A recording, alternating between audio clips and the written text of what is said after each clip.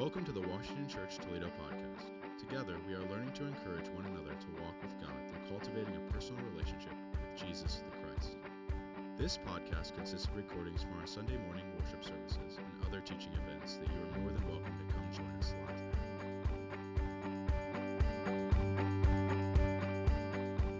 So our speaker tonight, I am the privilege of announcing her because Jim's gone and I know her well. So our speaker tonight is Ellie, and Ellie's really cool and she's done a lot of cool things. She is co-founder of Monroe House of Prayer, and she is a missionary overseas, yes.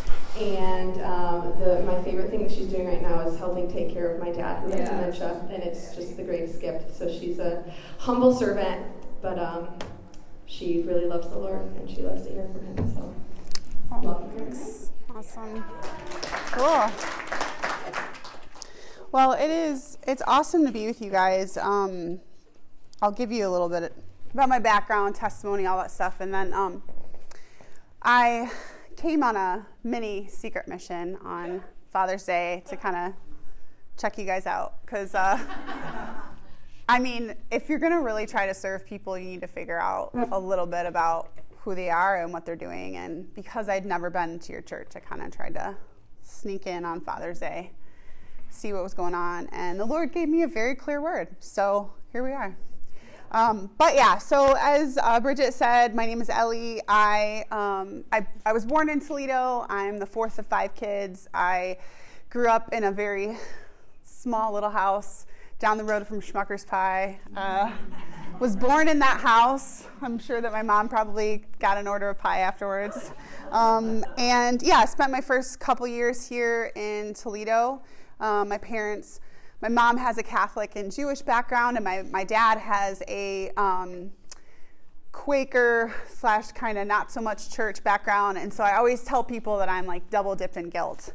So I have survived all of those things, and my parents met in Young Life, and so that's a really prominent ministry here in this region, and so they met in college. They both got saved separate places in high school and met in college as leaders, and then we forged our way into being kids that were around Young Life and around high schoolers and all that type of ministry. And that led our family to move to Blissfield, Michigan. And so I spent most of my growing up years out in the country barefoot. I feel very comfortable barefoot, just running around and just being a kid. So the church that we were a part of was Westside Community Church, which is very much a church that expresses the fivefold ministry, that operates in the fivefold, was very pioneering in the 70s and 80s and 90s here in the city in terms of being outside the four walls. You know, my formative years as a child were always met at the University of Toledo. I didn't know what it was like to meet regularly in a church building because we didn't have one. And then almost kind of as soon as that season started where they were breaking ground and all that stuff, my parents felt like we were supposed to be in church closer to home. And so I went from as a kid just kind of being in the Spirit and understanding the gifts and worship and dance and all those sorts of expressions to being in a very kind of what I would describe like capped, seeker-friendly Bible church in the middle of a cornfield in Ogden, Michigan. And so that was, for me personally, just like a very like jolting thing, because as a child, even though I couldn't quite articulate what I was definitely seeing or feeling, I was seeing and feeling a lot in the Spirit. And it was playing out a lot in dreams. It was playing out a lot in areas of fear and intimidation, and areas where, you know, I was seeing different things going on in the Spirit, but not really knowing how to remedy those things or even know how it applied to the Word. And so fast forward, having a normal childhood, running around doing, you know, all the Christian youth choir things, like all the youth group things. And in about middle school, I started just to have such a deep desire to start to pray. And so a little bit earlier than that, because I'm the fourth of 5 kids and there's nowhere to go to escape your siblings sometimes, I would climb out on the roof of my house, which no parent loves to hear that, but I definitely did that quite often, and would make like a little corner space like between two of the windows and just sit down and just kind of talk to the Lord. Look out into the fields, have my quiet space. Nobody could find me, because if you looked out a window, you like couldn't see me one way, and if you looked out a window, you couldn't see me the other way. And that kind of just became my space. And then if that wasn't the space, depending on weather and things like that, I would lock myself in the upstairs bathroom, and I would put a sleeping bag in the tub and hope that nobody else needed to use that bathroom. And what was interesting about that is that was actually the Lord showing me I was learning how to soak, like as a little kid. So I was learning how to quiet myself and create space that I needed in the midst of what was physically sometimes chaotic, but also what was spiritually sometimes uninterpretable, I guess, is what I would say. It was hard for me to comprehend or even talk through. And so I started just to build this friendship with the Lord through prayer and through conversation. And as I was part of this traveling youth choir and all these sorts of things, we started to travel all over the world, all over Michigan and Minnesota and just kind of the Midwest, and share the gospel and sing these, Christian songs and all these sorts of things. And we started to have these teams of people, instead of singing, which was a huge part of my life. Instead of singing, there would be like these little groups of people that would just intercede for the worship times and for the performance times. And in that, I, as somebody who loved singing, I found myself like volunteering like every night that I wanted to pray, to the point where like the directors and stuff were like, "Are you okay? Like, is something going on? Like, hey, we would like you to do the solo." And I was like, "No, I just really feel like I'm supposed to pray."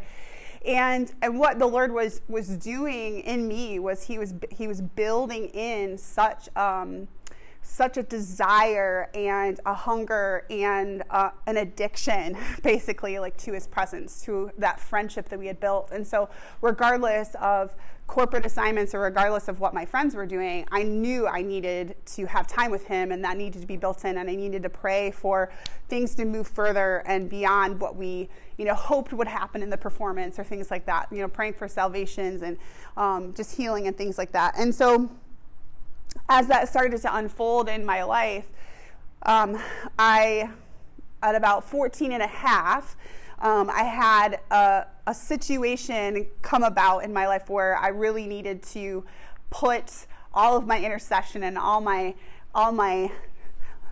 savings of prayers that I'd kind of put into my account with the Lord to use. And so when I was a freshman in high school, I went to go see Joseph and the Amazing Technicolor Dreamcoat with some friends at a local high school. And my brother also went, he was a senior at the time, with a friend. And I went with one of my friends, but then, after the performance and stuff, because my brother's a senior, if I got a ride home from him, then I could stay out later. So I was like, "Bye, friend. I'm going to hang out with my brother," which means that I could stay out later.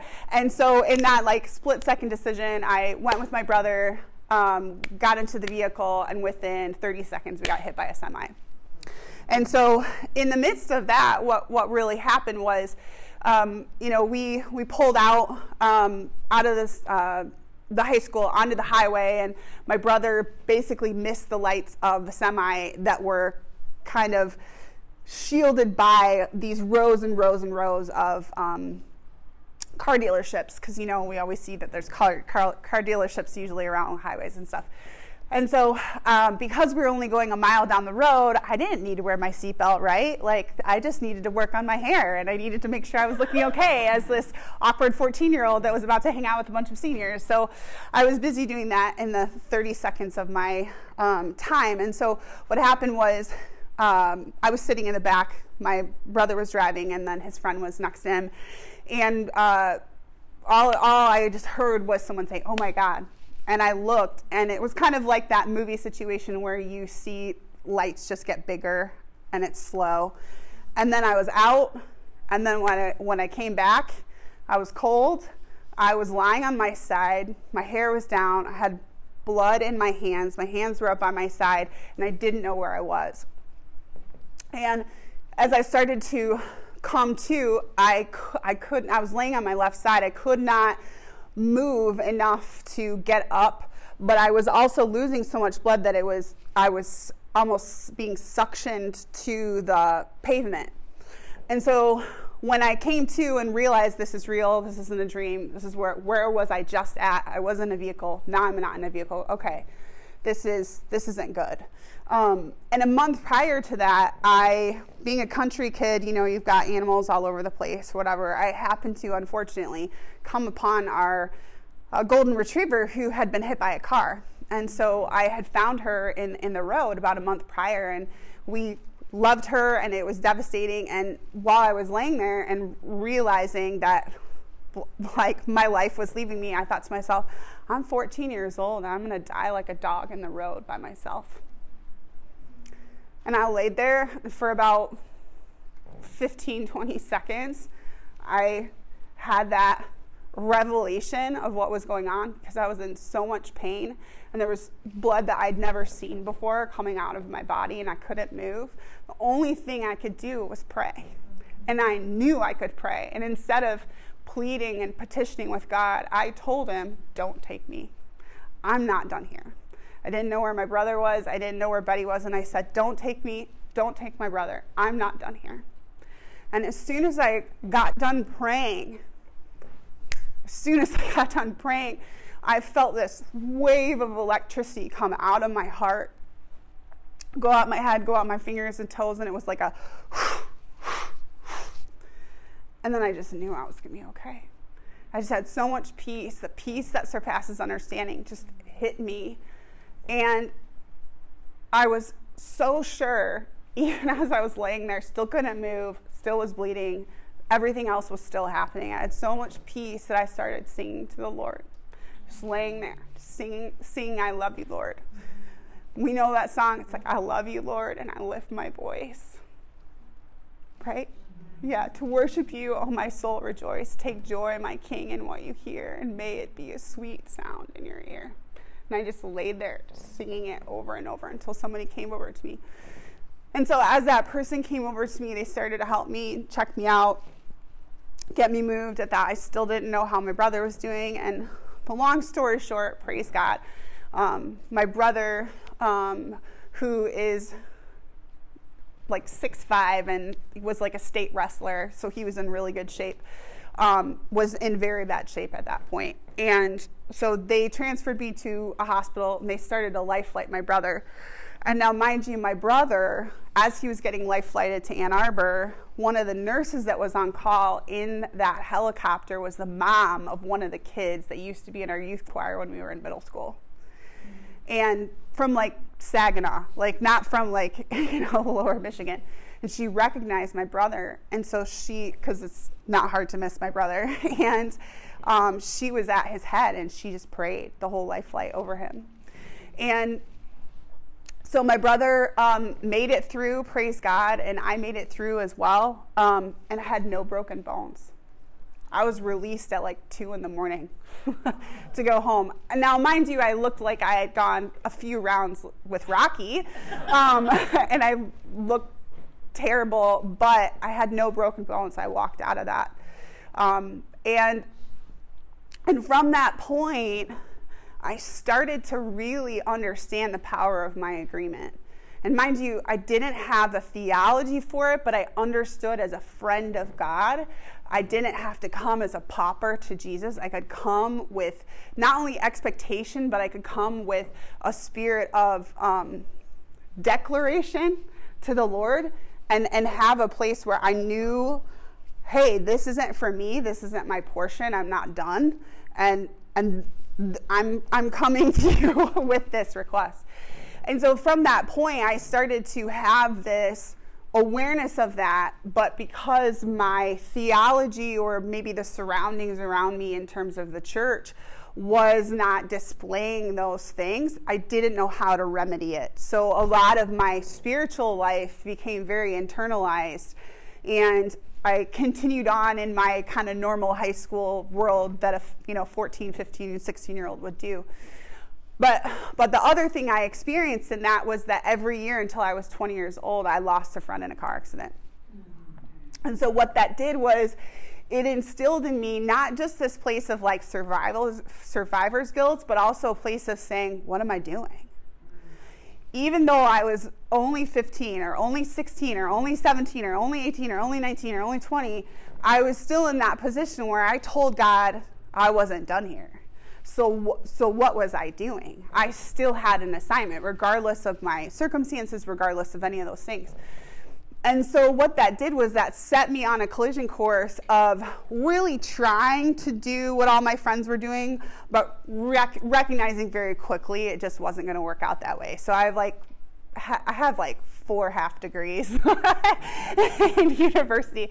And from that, basically, it set me on a collision course to want to know God more and just actually share him with other people. So when I was 20, I ended up doing a basic discipleship training school with Youth with a Mission, which Lauren has also done. She went to a way cooler place than I did. She went to Hawaii to do missions. Don't we all wish we went to Hawaii to do missions? No, I'm just teasing. They also need the Lord. I went to Montana and I did my training. And the reason why I went to Montana was that the Lord spoke very clearly to me, and he said, go somewhere where you've never been, where you don't know anyone. I'm jealous for you. And so at that point, I also didn't know that was a biblical phrase that the Lord would use, that I'm jealous for you. So again, in those places of hearing his voice, of knowing his comfort, of knowing the connection I have with him, it continued to forge on, well, this is what I have to do. This is what I have to do. This is where I have to go, regardless of the fact that I didn't see other people doing those things, saying those things. It was such a deep revelatory understanding that I could trust him, trust his ways. And so it propelled me forward. And so when I was 20, I did my first mission school. I was surrounded by people from all over the world that were worshiping the same Jesus, but in a totally unique way, in a unique cultural way. It was beautiful for me. I was understanding just the heights and depths of who he was, and it was starting to really line up with what I was experiencing in the Spirit. I found myself, watching people flap around like fish on the ground, because the Holy Spirit was moving, or start to pray in tongues, or start to get healed, and all these different things. And because some of that stuff was new to me, or it was things that I experienced as a child, but I hadn't experienced as an adult, other than the fact that he personally did heal me on the side of the road, it was an expression that I hadn't seen corporately. And so I remember one night, we had these teachers that came in and they just said, all right, we're going to look at the gifts of the Spirit that are in Romans and Corinthians.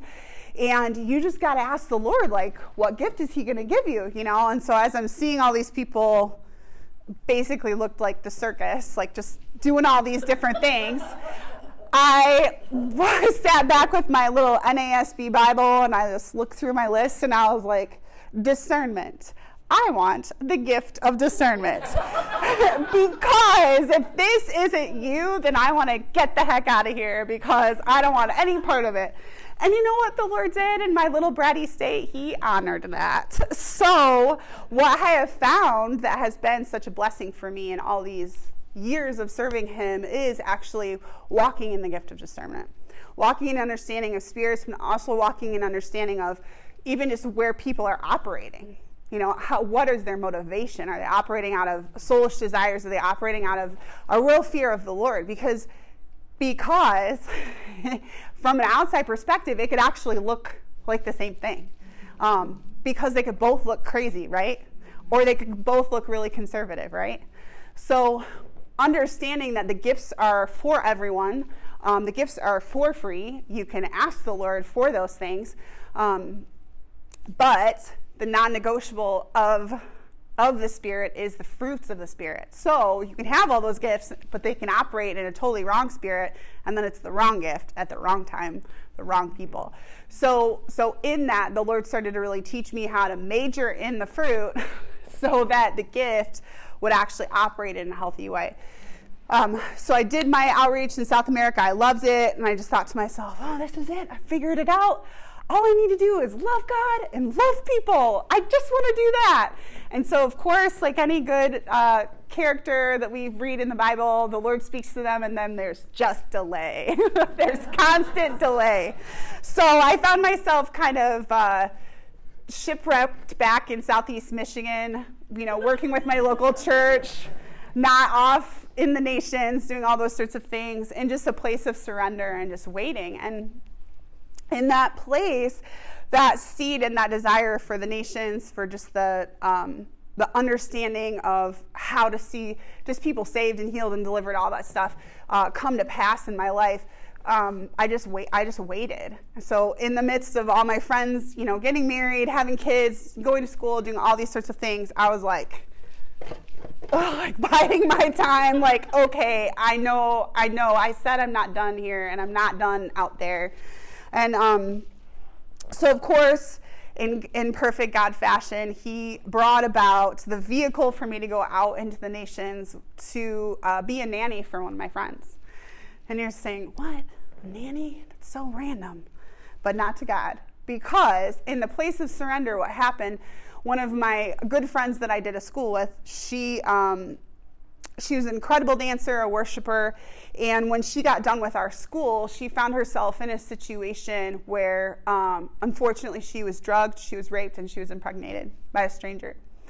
And all while growing this sweet little baby girl in her womb, she knew she had a call to give her creativity, to give her dance, to give her art to the Lord and to missions, but she couldn't do it by herself. And when she knew that she was meant to parent instead of give her child for adoption, she got a hold of me, and she was just like, Ellie, I don't know why I'm asking you, but I'm going to go back with the art department, I'm going to go back with the dance company and with the missions organization, and would you help me? Like, would you be with Shiloh so I could do this? And she's like, for 5 months.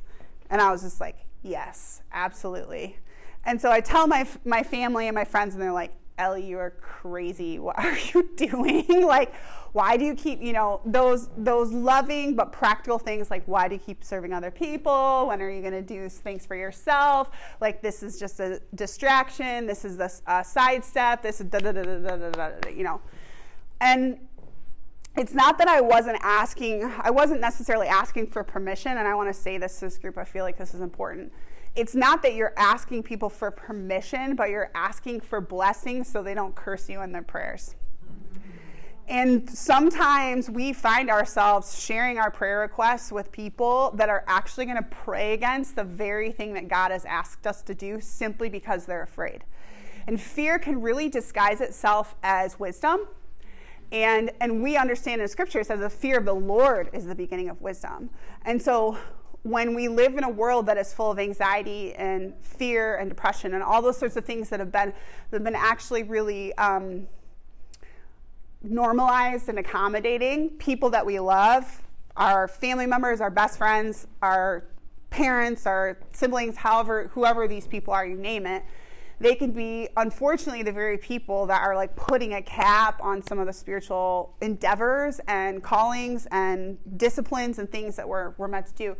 So I really had to push through that. I had to find the balance between honoring my parents and honoring people, but also fearing the Lord. So what is that? It doesn't look like me retaliating. It just looks like, thank you. Like, we'll just keep praying for me because I really feel like this is what the Lord has. Like, so on and so forth. I can feel the brain matter frying in this room. You guys are thinking, you're thinking through all that stuff that you've asked people to pray for. And you're like, I wish I didn't ask that person to pray for me because I got an earful and it wasn't from the Lord. No, we bless all those people that in their good intentions, the Peters in our life where the Lord's like, hey, going to the cross, going to be crucified, I'm going to be killed, And he's like, no, may it never be. And he's like, what do you say? Get behind me, Satan, right? And so sometimes those good intentions, those things that can come out in love are actually the enemy totally speaking through people we really love. So what I did, I packed up my little car and I drove cross country and I served my friend. I just loved on her little baby. She danced and she gave her gift. And in the course of me serving and walking little Shiloh up the mountain almost like every day, the Lord started to speak to me about my next move, which was going to be in the nations. And so in that time of quiet, he opened up the door that would lead for me to go out into the nations. And so I ended up moving to Australia about 6 months later and being part of the same organization, but using some of my nursing skills and things like that to good use, where I was pretty soon running free clinics in different places and running primary healthcare schools and things like that. And so I did that for several years, where Australia was my home base, and I went out into Africa and Asia and the Middle East from there. And then transitioned into working with anti-trafficking ministries, where we would go again into Asia and into Middle East and different places. And then eventually transitioning to moving to South Africa, which was deeply on my heart, to live on the continent of Africa. And moving there in a time when South Africa was about to host the World Cup, and they were legalizing prostitution at that time, so they could service all of the foreigners that were coming in to experience the World Cup. And so, they were literally taking city grids and sectioning them off. And it'd be kind of like if our city council decided here in Toledo, they're like, okay, we're about to host, this premier sports event. And so we're just going to make sure that everybody feels good and comfortable and feels like, they're having a great time here in Toledo. So we're just going to decide, all right, this section of Central from Talmadge to Secor, prostitution's legal. But, this section from Secor, to Monroe Street, no prostitution. But then this section so imagine, that's what they were doing, all over in every city that was hosting, And so my team, part of our responsibility was to pray against that. And to go to those stadiums and to go to those different places and to go to the different border cities and entryways even that were coming in through from Zimbabwe and Swaziland and Lesotho and different things like that, and just pray. And so the Lord's just started to give us just profound strategy regarding those things. And what was so beautiful about that, and I don't know if there's any intercessors in the room, but I believe there are, that when you go on a prayer assignment with the Lord, and it's not for the sake of especially if you're an intercessor, you're not just wanting to be weird for the sake of being weird, even though people probably think that, you just want to be faithful. And so if the Lord tells you to take oil and walk down the street and just pray in the Spirit, then that's what you need to do. If the Lord tells you that you need to just station yourself, at the outside of a stadium and just worship, then that's what you need to do. If so forth and so things. So within those time frames, what we started to see, that as the Lord started just to give us really simple places of exalting His name and strategizing in those places, we started to see things break down. We started to see things exposed to the point where, in the newspaper, some of the very phrases we were praying out were like literal headlines.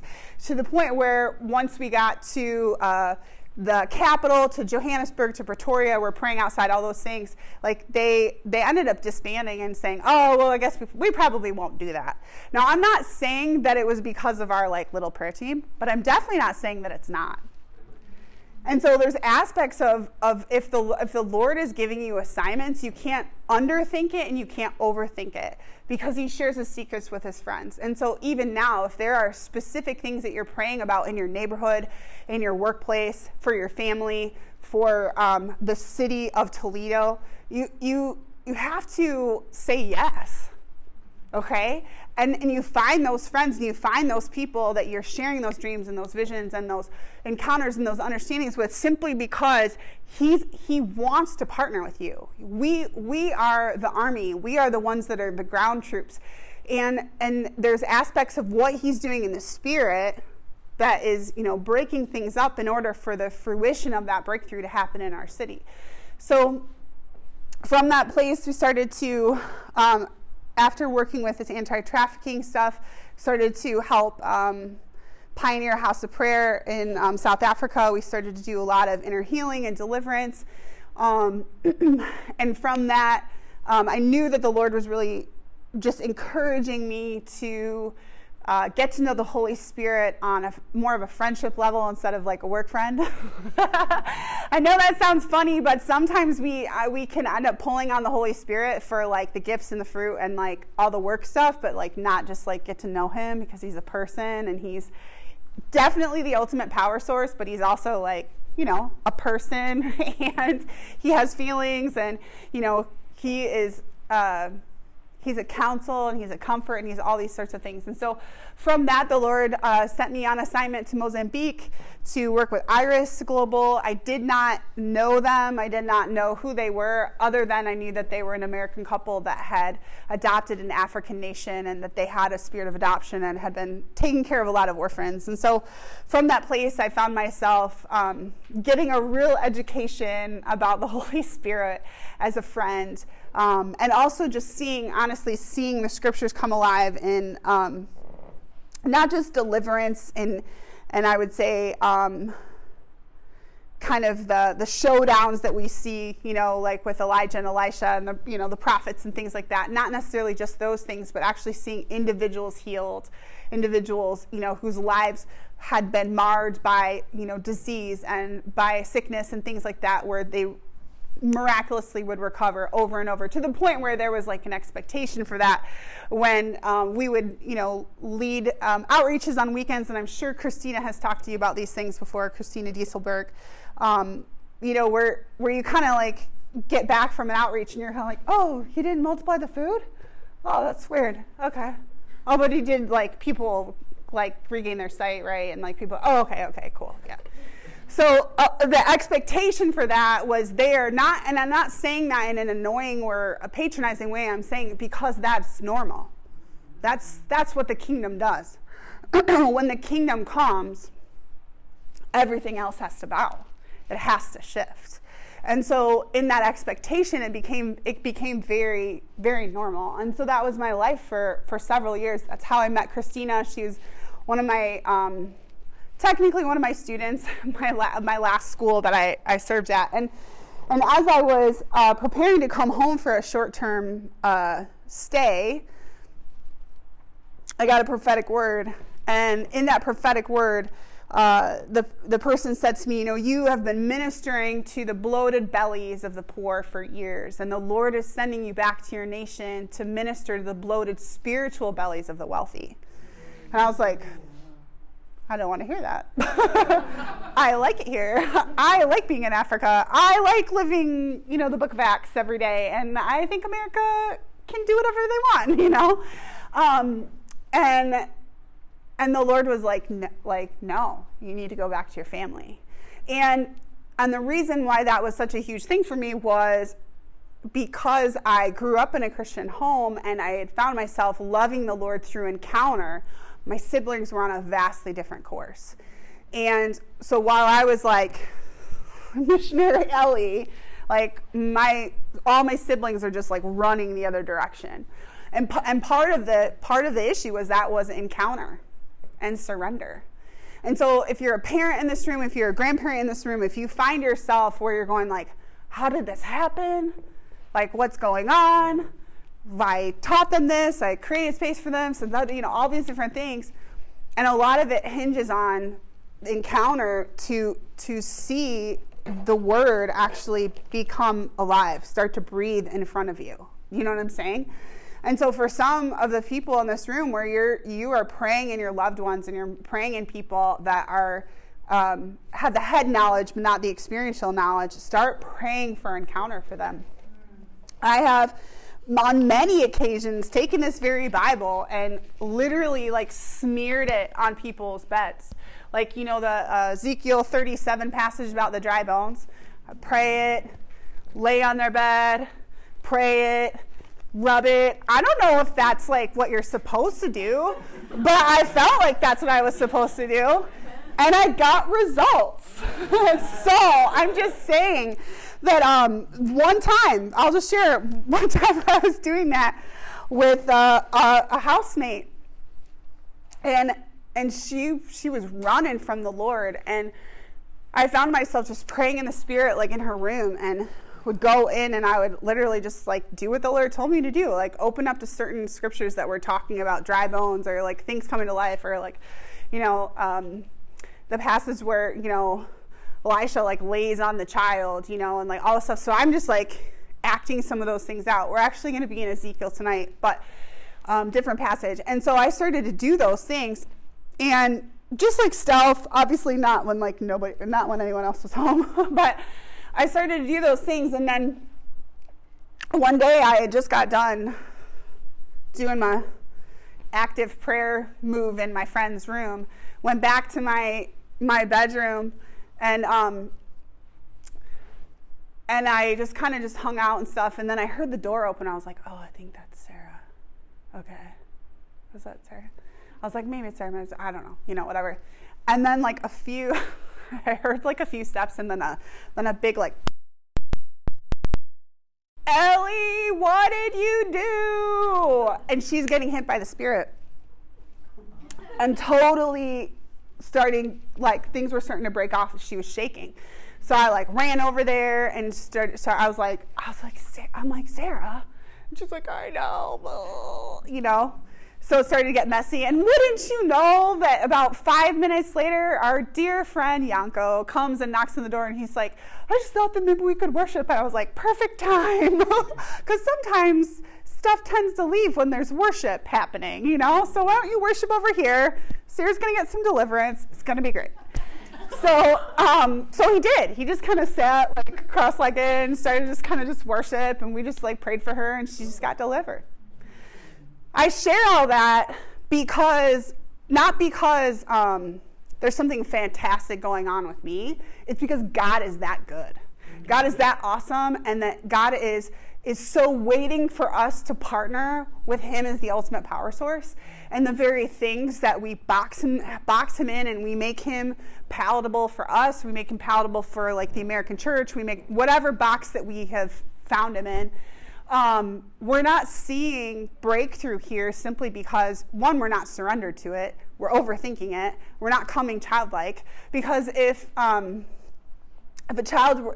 were to grab a kid from the other room and start asking them like, okay, like, do you think anyone in this room needs healing? And they'd kind of look around and be like, yeah, and they would probably find whoever it was that was hiding in this room that needs healing and start praying for them, and you would probably see a result. Simply because there's no fear in them of failure. Like, they're just innocent and they're pure. And when we come as childlike and pure and undefiled in our imaginations before the Lord, he takes that and he uses that. And so in that place, I started to also understand that I want to carry the presence of God so much that I shift the atmospheres that I'm in. I have to believe that I shift the atmospheres that I'm in simply because I'm a carrier of God, of a living God. And so whatever workplace you're in, whatever street you live on, whatever grocery store you go into, like, you name it, whatever results, wherever you get your coffee, like whatever, toll roads you go on for work, whatever airports, like all of those things, do not put yourself in a limitation that you can't actually shift that person's day or that person's life simply by just listening and just being present and being available and, smearing your Bible or doing whatever it is that you feel like the Lord is telling you to do, and be available. And I want to encourage you in that because we're gonna miss opportunities. I'll also tell you another thing. When I started to really understand how to hear the voice of God, not just for myself, but for other people, the practicality of that was exercised through exhortation, encouragement, comfort, all those sorts of things. So I found myself being in places where the Lord would just be like telling me to compliment people and encourage people. And sometimes I just wouldn't do that because I was like, oh, I don't want to, that's like embarrassing or blah, and I was actually sharing this story with Jimmy, like why I feel the release to be bold, to pray for people or to just speak things out, because in areas where I've failed is simply because of this story. when I was living in Australia, I was really starting to hear the voice of God in a specific way, like I said, for other people, and getting prophetic words and understanding of those things. And again, it was coming in simple ways, but I was allowing cultural norms or differences, things that I was seeing outside that might, like, cause me not to respond in the way that God wanted me to. And so there was this particular woman named Anna who was from South Korea, wonderful woman, intercessor. She was in her probably 50s at the time. Single, had come over to Australia to minister and just to do some teaching English courses and things like that. And the Lord, on multiple occasions, told me to tell her that she's beautiful. And in those multiple times, I was like, I can't do that. She's 50-some years old. She's South Korean. I don't want to embarrass her. I don't want to, culturally with the compliments and the different things, and because she's single and all this stuff, she might think, and I just had this little argument on and on and on with the Lord. And over the course of about a 3-month period, not only in Australia, but also in an assignment in Egypt, I told the Lord no, multiple times. And I kind of just was I would switch it to something else instead of being Anna, you know what, you're just so beautiful. Instead of just saying this really simple thing, I'd be like, how's it going, Anna? Kind of just have these conversations. Well, roughly about 3 months in, and maybe a couple months into these kind of random situations, Anna actually committed suicide. She killed herself while we were on mission in Egypt. And, in the situations where you come to places that the warfare is so acute and so mind-boggling and so oppressive and so isolating that you could find yourself on a mission from the Lord and then also decide, I need to kill myself. And here I was, a young 20-something, absolutely knowing that wasn't my fault, but absolutely knowing the Lord was trying to save Anna. And the Lord knew that she was in a battle. And through my wrestling with the Lord in those conversations, he was basically saying, Ellie, I was getting your attention to just trust me and speak life, okay? Speak life into my daughter, because she wasn't hearing my voice.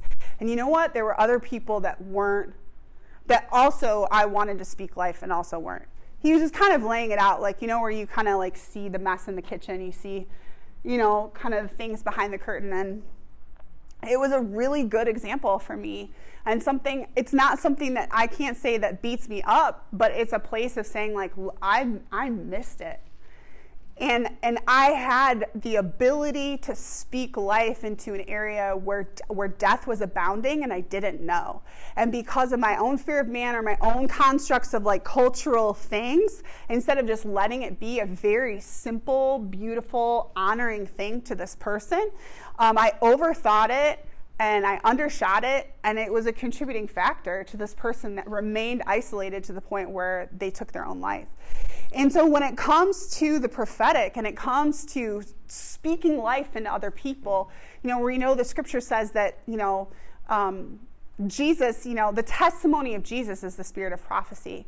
Okay, and so that is the ultimate prophetic, where you understand that first love reality, always speaking life to the point where it's bringing people back to their first love reality, to understanding of who Jesus is, to understand he is our prize, he is our inheritance. You look all through the Old Testament, every single prophet, what they were doing to Israel, they were return, return, return, return. They were speaking into the very heart of their identity to understand their covenant relationship with God. And so in the areas of the prophetic, oftentimes our words of knowledge for people are simply those actions of return to the Lord, or return to your first love, or exhorting them in that place of intimacy, or that place of identity, which was in the case for Anna, because the Lord is the one who speaks identity into people. He's the one that formed us in the innermost parts in our mother's womb, and he knows what frame and he knows what form is in us. And so he has the one that speak those identifiers into those people, regardless of whether we see that or not. The Lord is speaking that, and that's who they are. And so when it comes to the encouragement of the body, when it comes to the exhortation of the body, it is vitally important that we don't skip past some of those things. It can be a life or death situation. And so sometimes, I find myself in a very simple way, especially when I'm at a grocery store. And I know a lot of us do like click list and all those sorts of things. But when you're at a place where someone actually has a name tag, start asking the Lord about their name, even in like the 30 seconds that you're there. What are you saying about, Deborah here? Or what are you saying about Joe here? Whatever. And just getting because you start to get on a first name basis with them just by asking the Lord. And it can just come in a very quick place of encouragement, of simply just being, courteous, also speaking their name out, but also just being like, hey, I just want to encourage you. Or is there anything I could be praying for you about? I don't have to stand here. I know you've got a line, but is there something I can be praying for you about? All those sorts of things. So I just want to encourage you in this place that, you have an opportunity to speak life every day.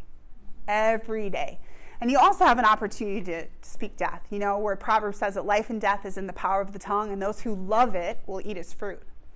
Now we like to quote the first part, but the second part we don't really. Those who love it will eat its fruit.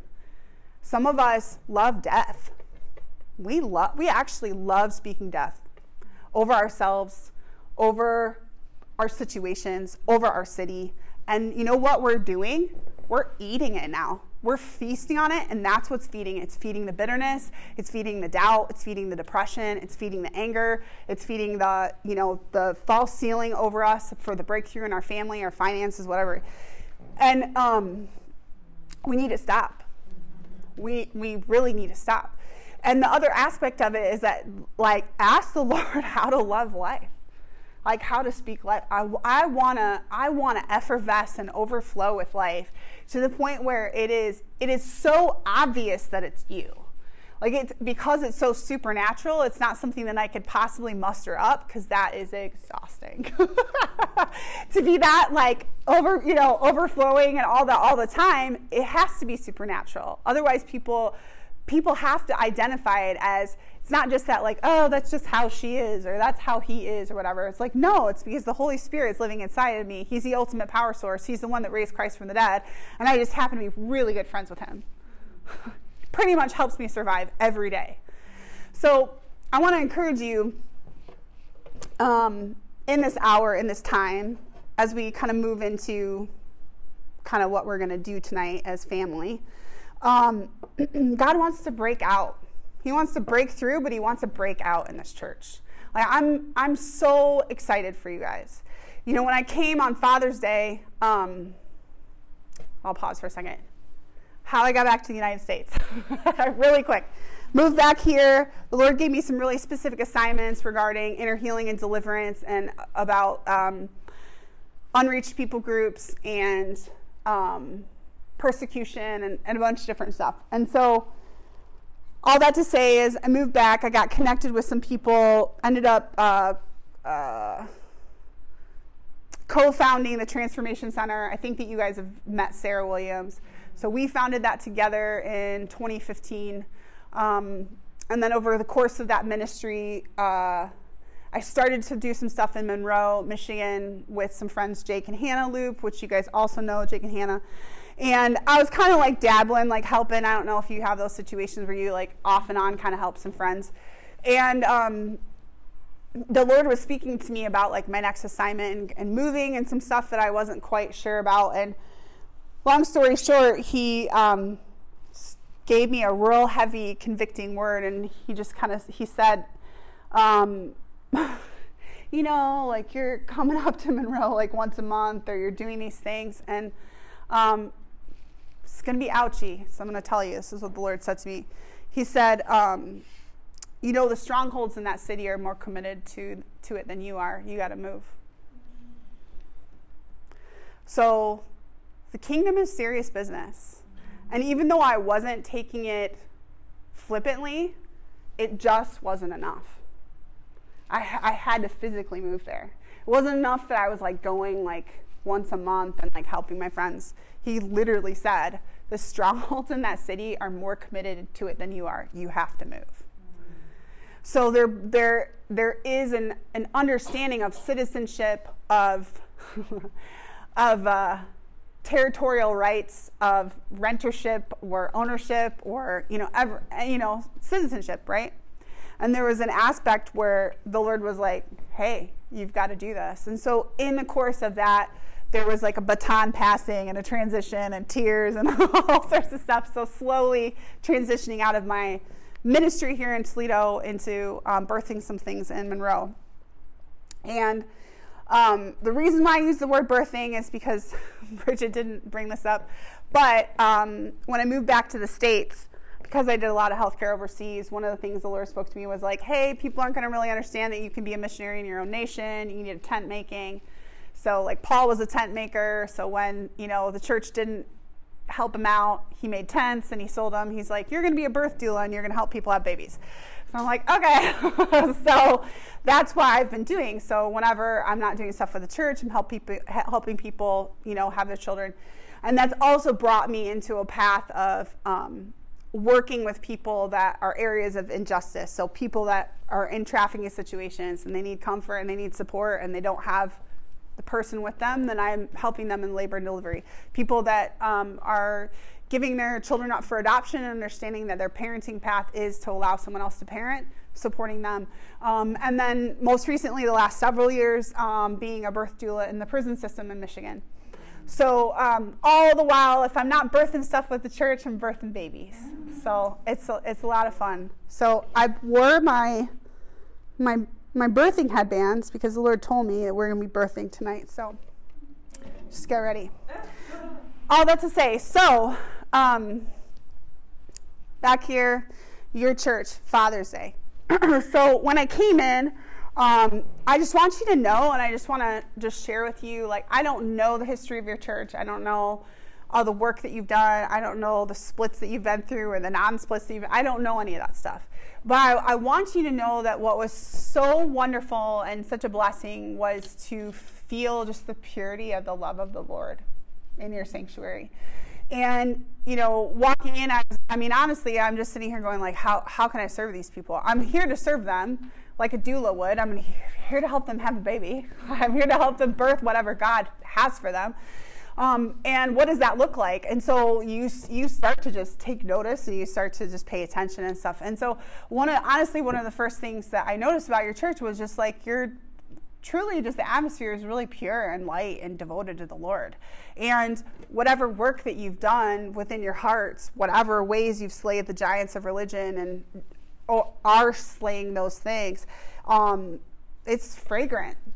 Like it really is. Like, and I was like, okay, cool. Other than like, I probably can't like get too wild with my hands. I'm just gonna worship the Lord in this place, and I don't have to be on alert. Like, does that make sense? Like sometimes you can go places and you feel like you have to be at attention, and you're like half paying attention and half not. It was a privilege, and even tonight, it's such a privilege just to worship with you guys, just enjoy the Lord together, and just to give Him our kisses and our loves and our devotion, And the other thing that the Lord really highlighted while I was with you was when Pat was doing announcements. And what was great about that moment was he was sharing, all right, the kids are going to, kids, Sunday school or whatever. And so if you haven't been here before, it's kind of like a stampede. And he was like saying all this stuff. And he used that word specifically, stampede, and he's like, it's kind of, and as he was saying that, like, and then we like, release the kids, and like all the kids just like go running.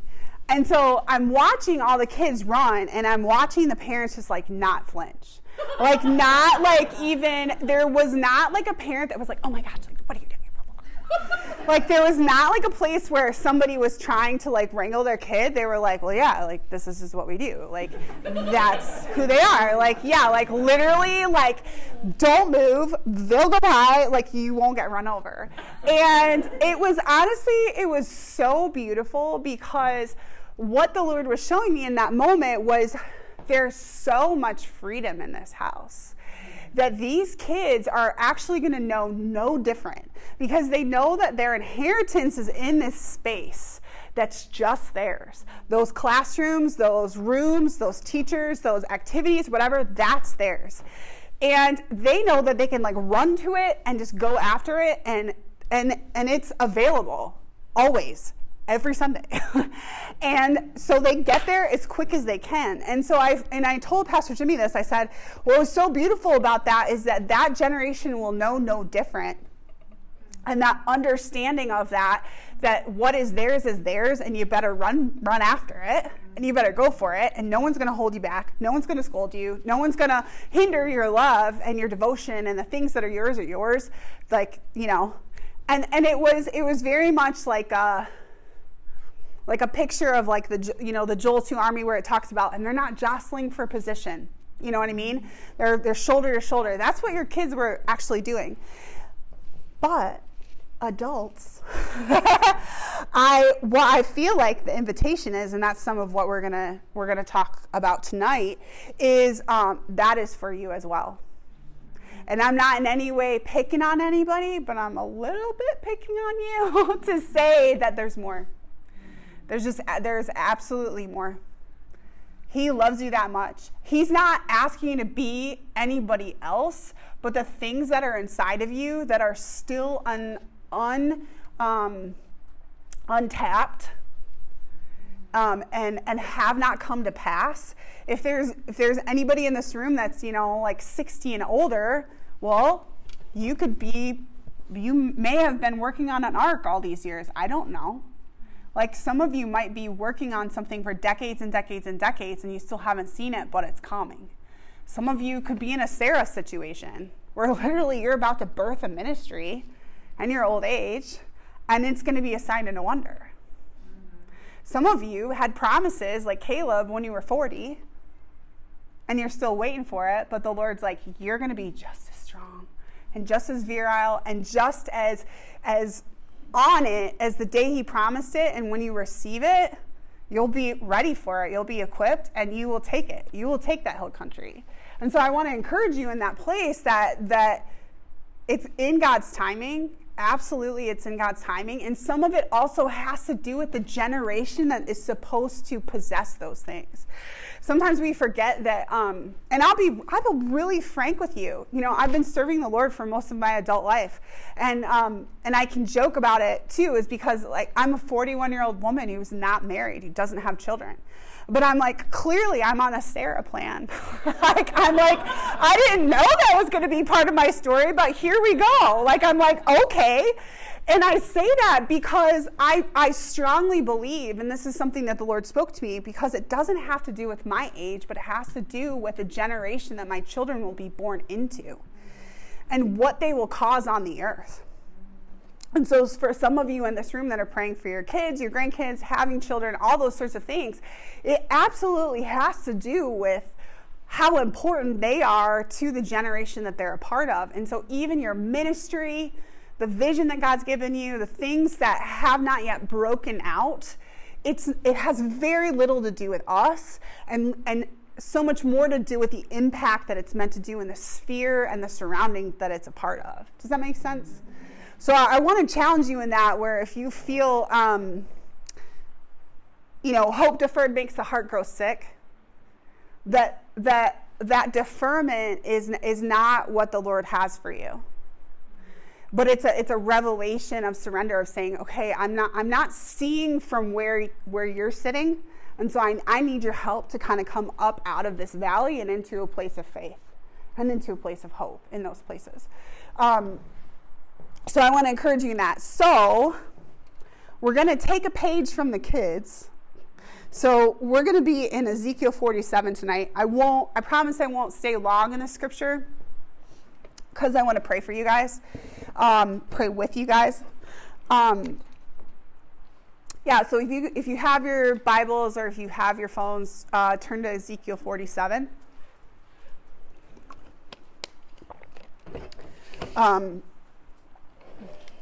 And we're not going to get, if you're not familiar with Ezekiel was just a a wild one when it comes to the prophets, because he was very theatrical. He was doing all these symbolic things, and he did a ton of really radical things for the Lord, and called Israel to task so they wouldn't lose everything to Babylon, and and sure enough they did. And this whole passage has a lot to do with God reminding them that he wants to make their take their hard hearts and turn it, give them a new heart.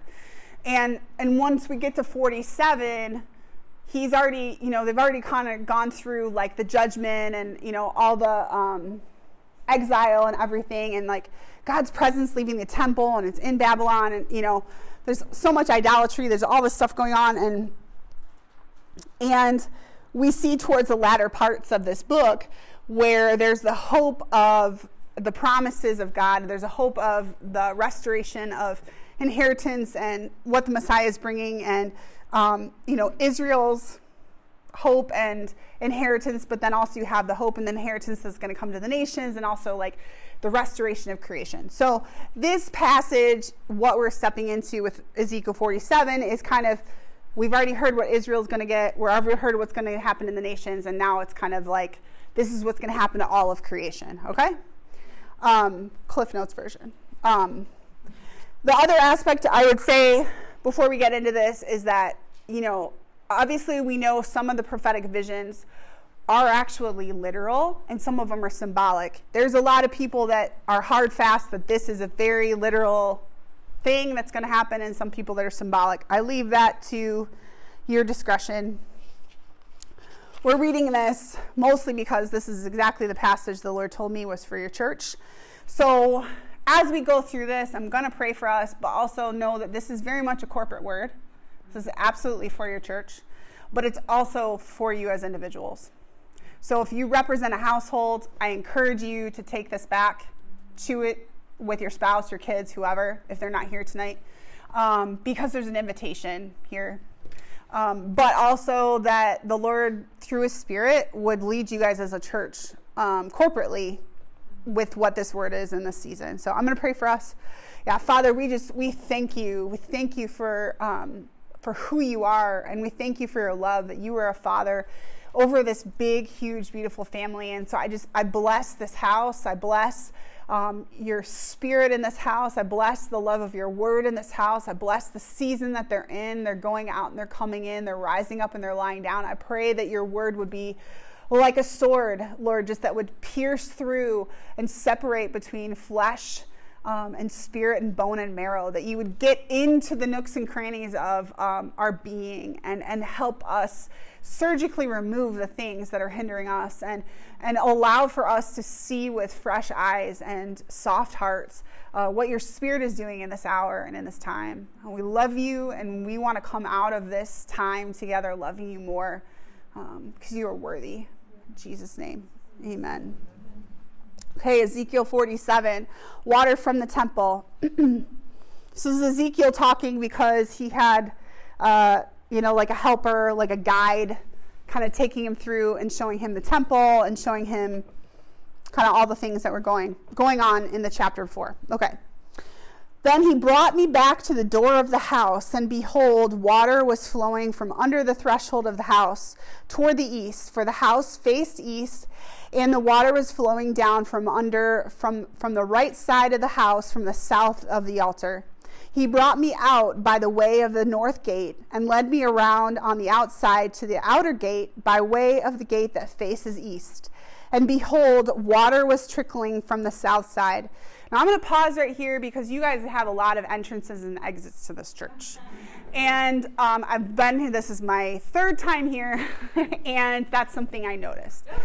So not because it's like, hey, you need to mark it better. I'm just saying that if you are somebody that feels like, all right, I'm taking this passage and it's blueprint, and now I'm going to come and be like east and west and north and whatever, like go for it. If that's what God is telling you to do, like with this passage, then do it.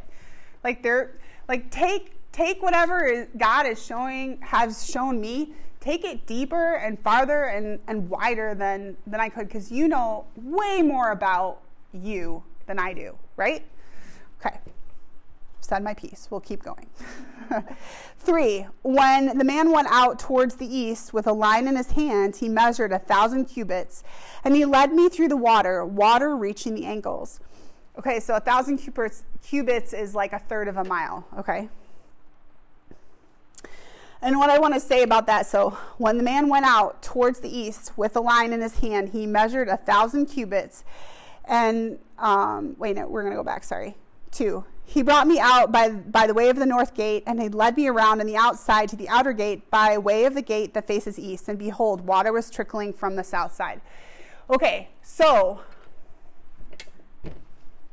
some of you in this room are a little impatient about how things are flowing. And I want to say that it's going to get deeper and it's going to get better. But the Lord is the one that measures how that works out. Okay? He's the one that has the rod. The Holy Spirit is the one that actually guides us and leads us on how that's going to flow, right? We didn't say that before, so I'm going to say that now. All right. 3. When the man went out towards the east with a line in his hand, he measured 1,000 cubits, so 1/3 of a mile. He led them through the water reaching the ankles. So I don't know about you. I don't know if any of you guys are river rats here. Maybe you are. Maybe you love kayaking. Maybe you like being in streams. But if you've ever walked 1/3 of a mile in water to your ankles, it's gonna leave an impression on you, okay? And so I want, as we're going through this, for you to be thinking about not only the effort that it takes, but the intention of your guide, okay? Because if the Holy Spirit is trying to teach you individually and as a church to keep going in a measured pace out into the city or out into the highways and byways, I don't know what 1/3 of a mile from here would be, the destination would be. Okay, Secor, awesome. Then what are you seeing along that journey towards Secor, measured out by the Holy Spirit, walking with him ankle deep? Okay, ankle deep in refreshment, ankle deep in anointing, ankle deep in presence, ankle deep in gift. Do you know what I'm saying? So be thinking about that. So here we are, ankle deep, and it's work, right? But there's purpose in it, so we move forward. 4, again he measured 1,000 and led me through the water reaching the knees. Okay. Now we're another 1/3 of a mile into the city, and we're knee deep in water. Okay. What have you observed? Like, now you're deeper in his presence. Now you're deeper in assignment. Now you're deeper into the things of God, into the gifts, into the refreshment of the Spirit, into the fruits of the Spirit, all of those things. And you're further into, and that's what's so interesting about this passage, you're further into dead areas, okay? The reason why this passage is so significant is because Ezekiel is, in this passage, you are learning about a river that is mighty in an area of desert that leads to the Dead Sea. And I don't know about any of you, but there's probably been times where you've been rather frustrated about good old Holy Toledo. And even me saying Holy Toledo feels a little bit like, you know? And so I want to say that isn't it interesting how the deeper that we go in the Lord, the quicker it leads us to dead areas.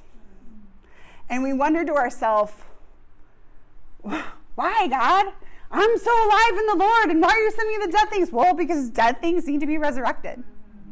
So if you find yourself a little disenchanted about what's going on around your church, well, here you go. Here's your assignment, and we're only knee deep, right? So some people might look at this passage and say, okay, knee deep, what do I do on my knees? A lot of times I do my best praying on my knees, you know, any of those things. And so maybe if you find yourself in this current season with the Lord, you find yourself really on your knees. You're knee deep in the Spirit, and actually that's leading you to a really vibrant place in your prayer life and an understanding of, you know, words of knowledge and prophecy and all those sorts of things, because, you know, you're surrendered to the point of your knees, okay? But it's been work. So we move on. Again, He measured 1,000 and led me through the water reaching the loins. And when I think about this, for me in this passage, I think about the armor of God. And I think about the first thing that you put on is the belt of truth, right? Holds everything up. All right? So I don't know about you. Again, going back to wading through. I don't know if you've ever been in a situation with the Holy Spirit where you feel like it's really thick and it's hard work, but you're like literally wading through a third of a mile in. So again, we're a third of a mile in the same direction into Toledo. So I don't know where that is, but imagine how much more help you would need with the presence of God, with the truth, with being armored up, like with having the stamina and having the fortitude. And do you know what I'm trying to say here? Okay, so now we're loins deep. Again, he measured 1,000, so another third of a mile, and it was a river that I could not ford, for the water had risen enough, water to swim in, and a river that could not be forded.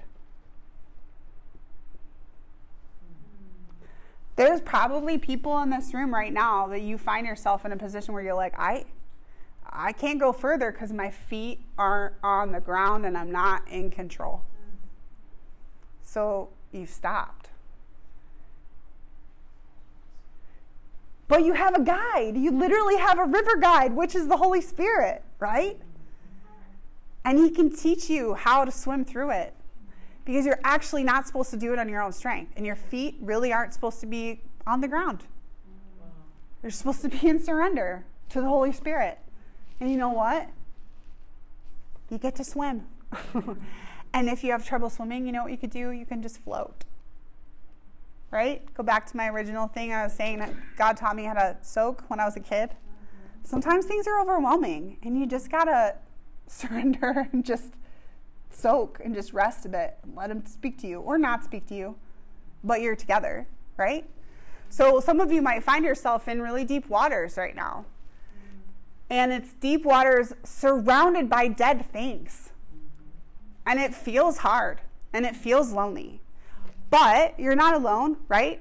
Because you have the Holy Spirit, right? He's with you as the guide, measuring it out, taking you deeper and deeper. Okay.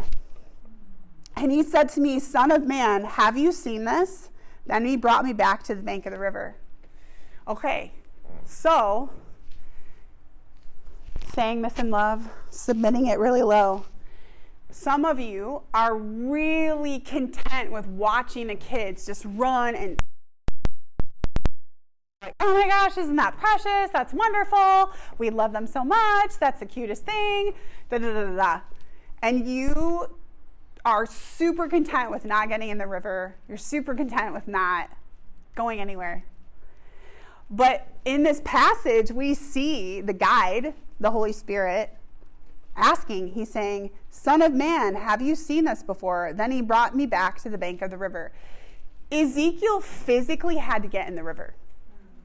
He could not be a spectator. Christianity is not a spectator sport. It's not possible to be in a covenant relationship with someone who's like in the river and you're not in the river. Like you're not one. Like you can't, it doesn't work that way.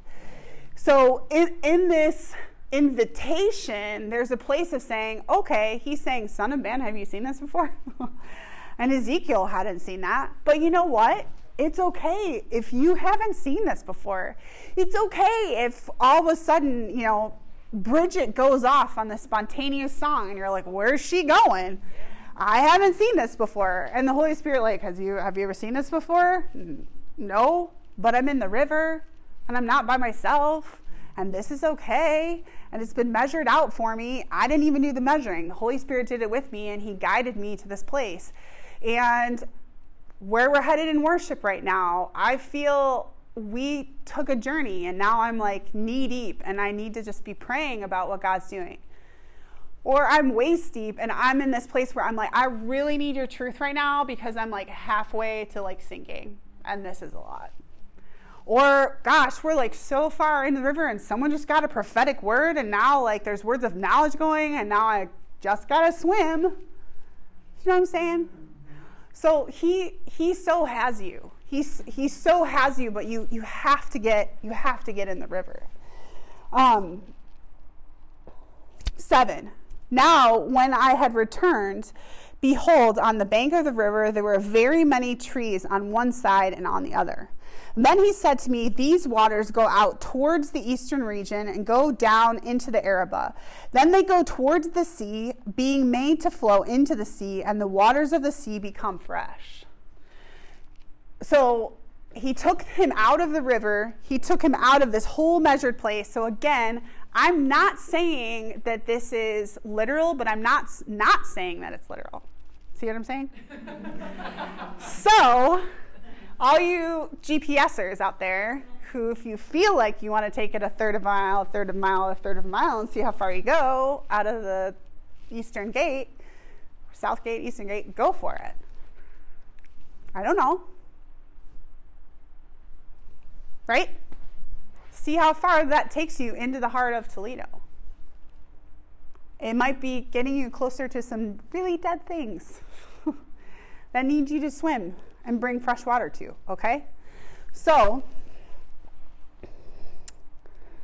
he says, all right, in 8, then they go towards the sea, being made to flow into the sea, and the waters of sea become fresh.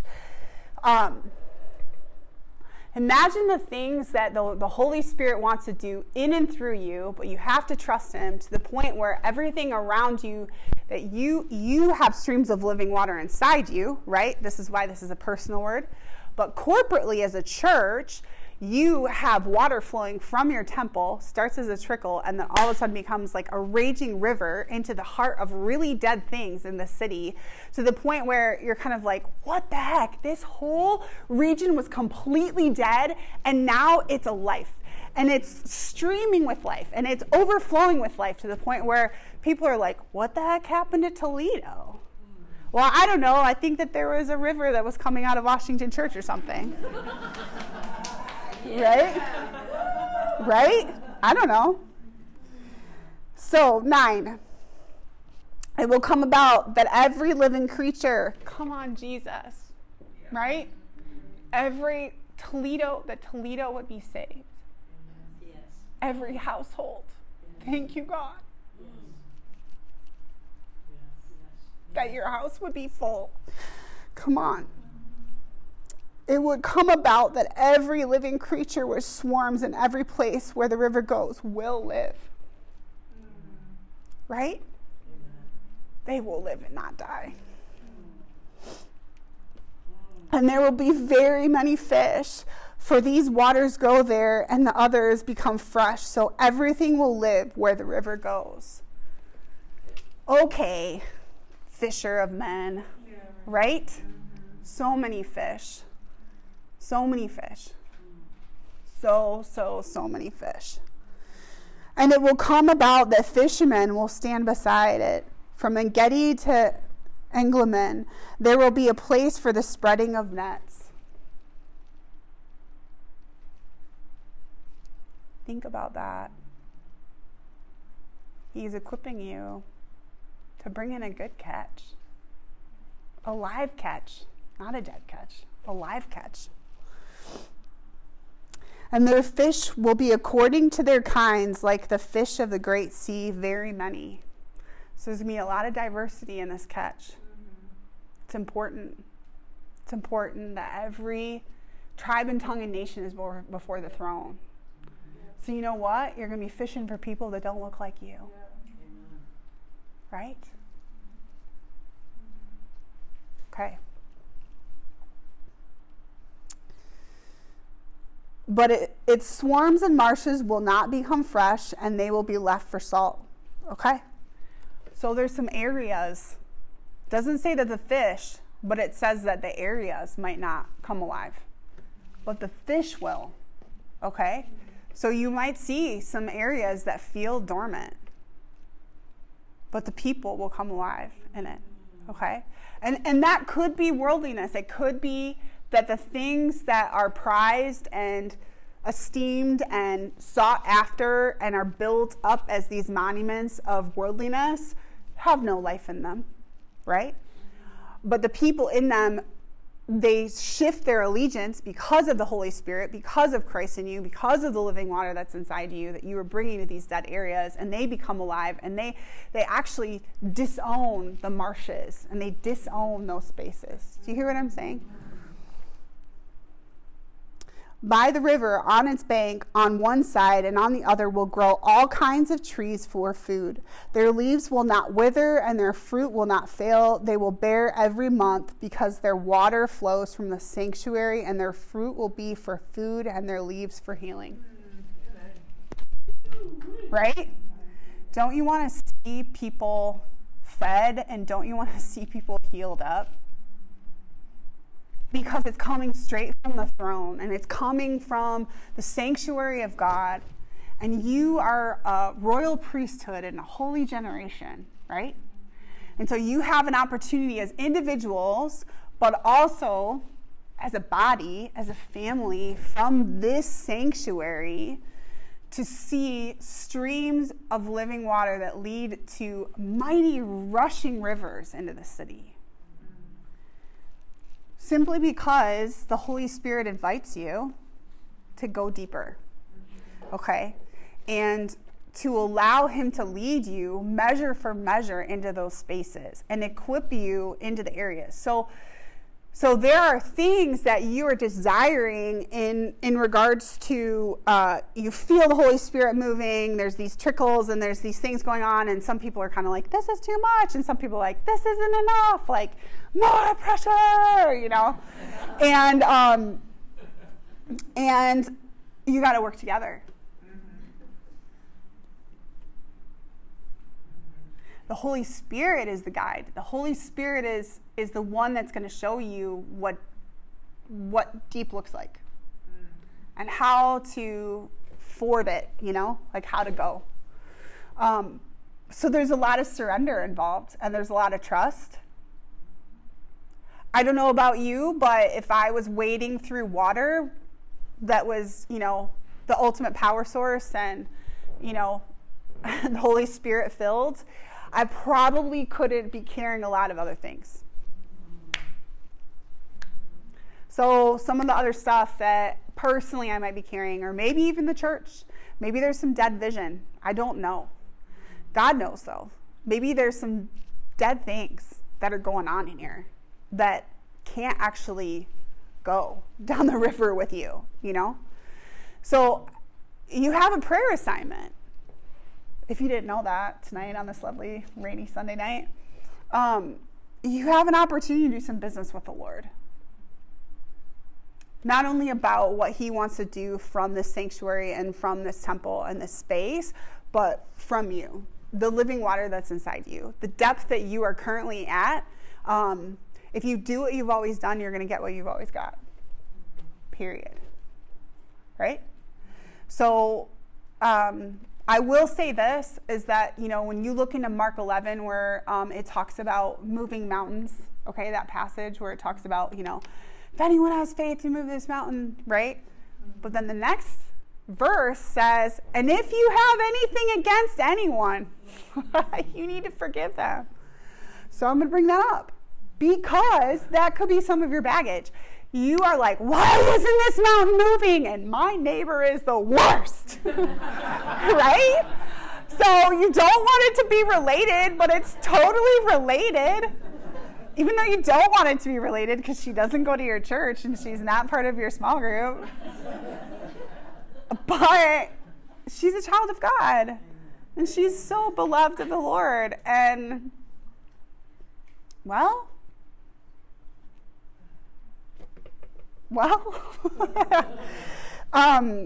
so these mountains need to move, but we need to humble ourselves. And these assignments are totally doable because we have a guide. And the cool thing about that is everyone's relying on the same guide, which is the Holy Spirit, right? It's not a person, it's the ultimate power source, right? Who has resurrection life and power. And so when you guys pray for this city and you measure these things out, trust God for some dreams. Trust God for some awakened vision. Trust God for some unity that you've just never felt or seen before. Some of you guys in this room I know our intercessors, and you've been praying for this church, and you probably were born in this church, and some of you are third generation in this church, and whatever it might be. And it's not only here, but it's coming, okay? And so hang on. Hang on. If some of you are in that place where you're like, I love swimming in the Spirit, and it's just my favorite thing, and I just love it. I love it. I love it. And then there's other people that are like, I don't like getting wet. Got to figure out how to love each other in this and work together. Help each other. Be patient with each other. Have self-control. Be kind, The fruitfulness of the Spirit is very much needed in this. This is what the Lord gave me on Father's Day for you. And I'm excited for you. So I told your pastor that if you need a doula, I'm in Monroe. But I really genuinely am here to serve you guys, and know that I love you. I'm cheering you on. I'm excited for what God's doing and what he's calling you to. And so tonight is a time to chew and just a time to process. I want to pray with you and for you. If you are here with your spouse and you need prayer, I want you to come up together. Just so there's accountability in terms of hearing the word. But the other thing is that I want you to feel like, I know that there's a prayer team and all that sort of stuff here. You don't have to feel obligated to minister to anybody. If you feel that the Holy Spirit is yeah, go ahead and minister to that person, that's totally fine. But sometimes when we are on, we feel the necessity to be on, and I just don't want you to have to feel that way. Just throwing it out there. I will literally stay here till midnight and pray for everybody because you're loved. And this is important. You're important. What you carry is important. Where you're at in this journey is important. What you bring to this body is important. This season is very important for Washington Church. And you know what? The city isn't going to know what hit them. And that's exciting. That is a beautiful thing. And so, the invitation is to be like the kids, okay? And just to run in to what God has for you. Ankle deep, knee deep, waist deep, till you can't, Imagine a kid just running into, the ocean or a pool. That is the opportunity that God has for you guys in this season, in this hour, is to be fearless and to be faithful, okay? So I'm going to pray for us. I think we're just going to put maybe just overhead soaking music on or something.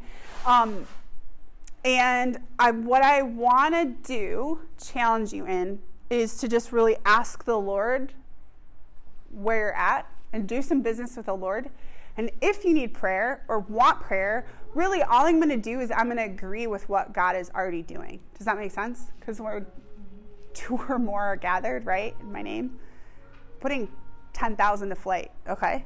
So really it has more to do with your vertical conversation with the Lord first. And then if you happen to be sitting here as a couple and then the one person squeezes the hands let's go, we'll let this Ellie lady pray for us. I'm very happy to pray for you, pray with you. So does that sound okay? Okay. Thanks for listening. If you're looking for a way to get plugged into what we're doing, email us at office@washingtonchurch.org or go to our website, washingtonchurch.org.